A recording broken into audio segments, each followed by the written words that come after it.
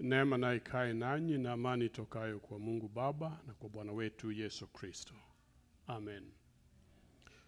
In the name of Jesus. Today is the 5th Sunday after Epiphany, when Christ is revealing himself to his people. And the text of today follows the text of last week, which talked about the blessedness, the blessings, beatitudes. It is a continuation of the teaching of Jesus during his great sermon called the Sermon on the Mountain. This text is divided into three main parts. Jesus is talking about the Christians being the salt of the world. He's telling the disciples that you are the salt of the world. The second part of it, he talks about the fulfillment of the law, how he came to fulfill the law. And the last part of it, he says, you are the light of the world. Now, when you read this text, you easily feel like there are demands, that Jesus is putting demands on his people for them to be accepted in the kingdom of God. But that is not true. What Jesus is telling his disciples is that you have been made this.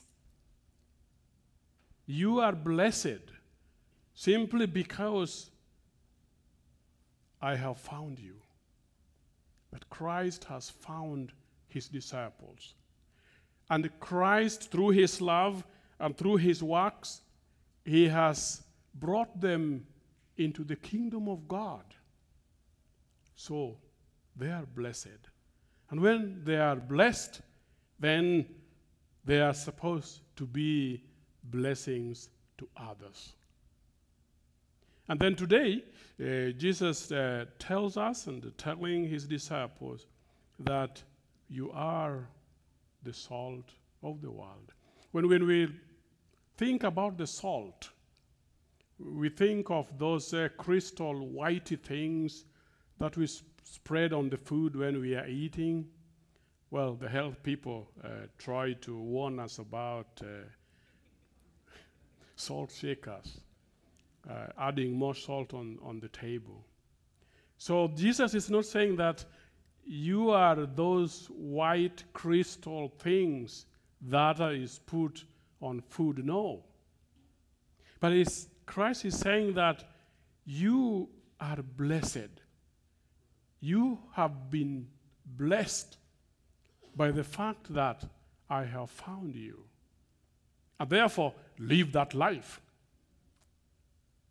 So the work of salt is to make food tasty and also to preserve. In the olden days, they used to use salt to preserve, to make things good, to make food tasty and eatable. So in that case, it talks about the life led by a saved Christian. And this life is a life that Christ himself is the one who has given it to his people. So he tells them, just be who you are. Be what I have made you to be. And what will that cause? What will that do? It will make the world to realize that you have a new life, that in you there's a new life, in you there's something special. I will come down to what that means. So, Christ is reminding his church, even today, that remain and live the life that I have given you through my works. The works of Christ, which he speaks in the next section. the works of Christ that he has accomplished by fulfilling the law. So what Christ offers to his church, what Christ offers to his people is that gift of salvation. The gift that God himself has given him.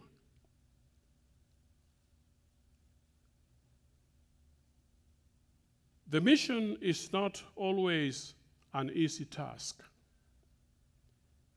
The mission of the church is not always an easy task. Good as it sounds, it is not always pleasing. It is not a pleasing thing or a pleasing exercise to the heathens. The world will always work to draw back the mission of the church, because the devil hides in various ways and does not want the church to flourish. So the devil will inflict and bring in the lives various persecutions, various ways of shaming the church, if you would. And in the world of today, with our pop cultures, many people, and even some churches, do not want to respect the Word of God. And therefore, they want the culture to stay on top of the world, or on the top of the Word of God. And here Jesus comes and tells the church that you are the salt and you are the light of the world. That's the call for today, the call of Christ to his church, the call that Christ is calling his church to be. So being the salt means that you've known your part and you practice that part that God has given to you. We have either tried to do good things in our lives. And of course, we as human beings, we try to make our society the best. And that is also a gift from God. But in making that, we easily forget God. And we start creating God that we can control. I come from a culture whereby sacrifices are very important. Doing things that will work to please the gods, so to speak, are very important. In that case, God is reduced to something that we can not only comprehend, but we can also manipulate to do our will. That's the culture of today. We are in a world where lawlessness is becoming the norm of the day. People do not respect the family vows, the marriage vows, and all those kind of things. And in that case, the voice of Christ calls us always, calls his church, in the middle of those things that downplay the efficacy of the Word of God. Christ calls his church, and he calls me and you, even today, to stand firm, to be the salt, and to be the light. If we trickle this down, what does it mean to you as an individual? What does it mean to me as an individual to be a salt and be a light in the world of today? When we hear about that, we start to think and probably judge ourselves and try as hard as possible to make ourselves the best salt, the best light. But I want to assure you, my brothers and sisters in the world, today, the more we try, the more we go astray. For we can't please God in whichever way we try. We can't do and accomplish the needs of God, the commandment of God. And God knew it, and that is why he sent his Son, Jesus Christ, to fulfill the law, to fulfill the commandments for us. And Christ is doing this because God is holy, and those who cannot fulfill the commandments are under condemnation. Praise be to God that Christ takes your condemnation. He takes my condemnation to the cross. And when now God sees you, sees me through Christ, he is pleased with you. He is pleased with me. He forgives your sins through the works of Christ. He forgives my sins through the works of Christ. Now remember, he or she whose sins are forgiven, also the gates of heavens are opened for you. Thanks be to God. Because in Jesus Christ, that is what we receive. That is the gift of God. That is why Christ says, I have come to accomplish the law. I have come to accomplish the commandments. He's doing it not for himself. He's doing it for you and for me. So that the full reconciliation between God and his people, between God and you, is accomplished in the Calvary. Christ has done it. Christ is doing it. And then he teaches us today, because you've been forgiven your sins, so do forgive. Because the forgiveness has already been created in your heart. So you are enabled to forgive those who hate you, those who wronged you. This is the uniqueness of Christianity. This is the uniqueness of the Church of Christ. That Christians can forgive because they have been forgiven. This is the role of the church, to take Christ to the people, take Christ to the world, and preach Christ who forgives sins, and preach Christ who, in his loving nature, in his loving activities, he forgives and brings his people to his Father, God himself. The church exists to preach Christ crucified. Christ who did not spare his life because of his love to the church, because of his love to you.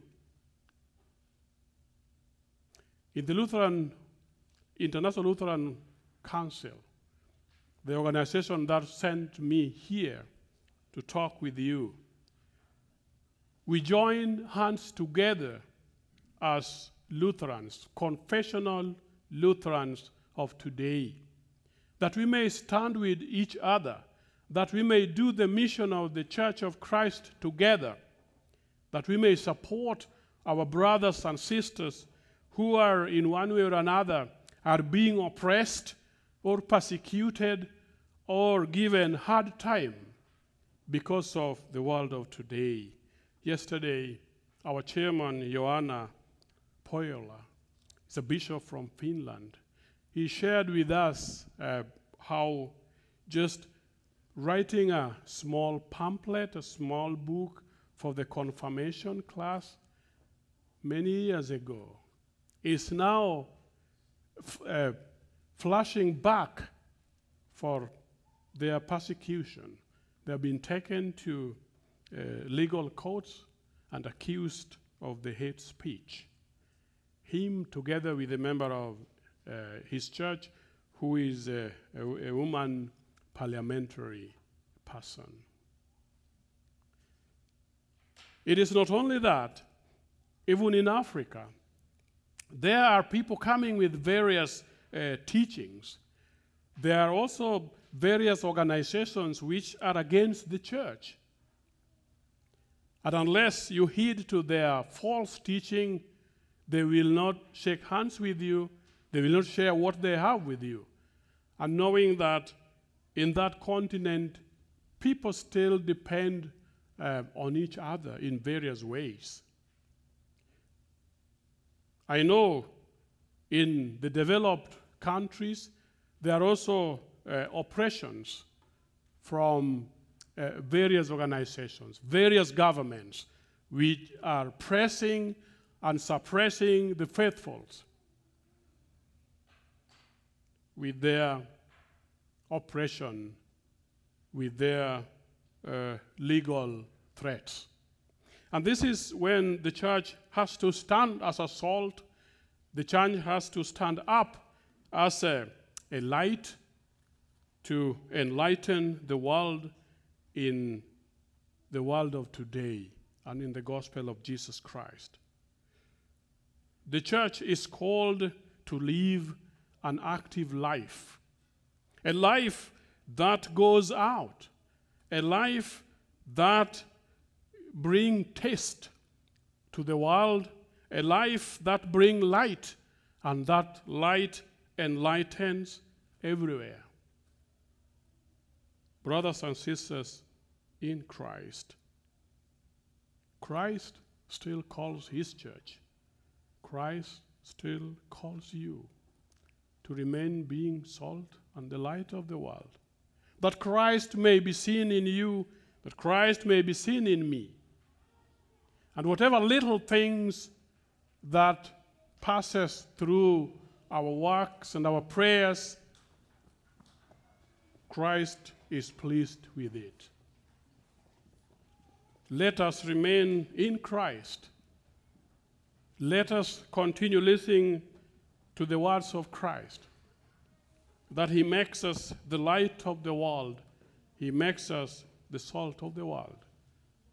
And whenever we forgive, and whenever we encourage each other, whenever we send a missionary, whenever we go to do the work and share Christ with those whom the Lord wants us to share his word, then we are that salt and we are that light. Salt you have been made, so remain salty. Light you have been made, so shine and be a light to the world. In the name of the Father, and of the Son, and of the Holy Spirit. Amen.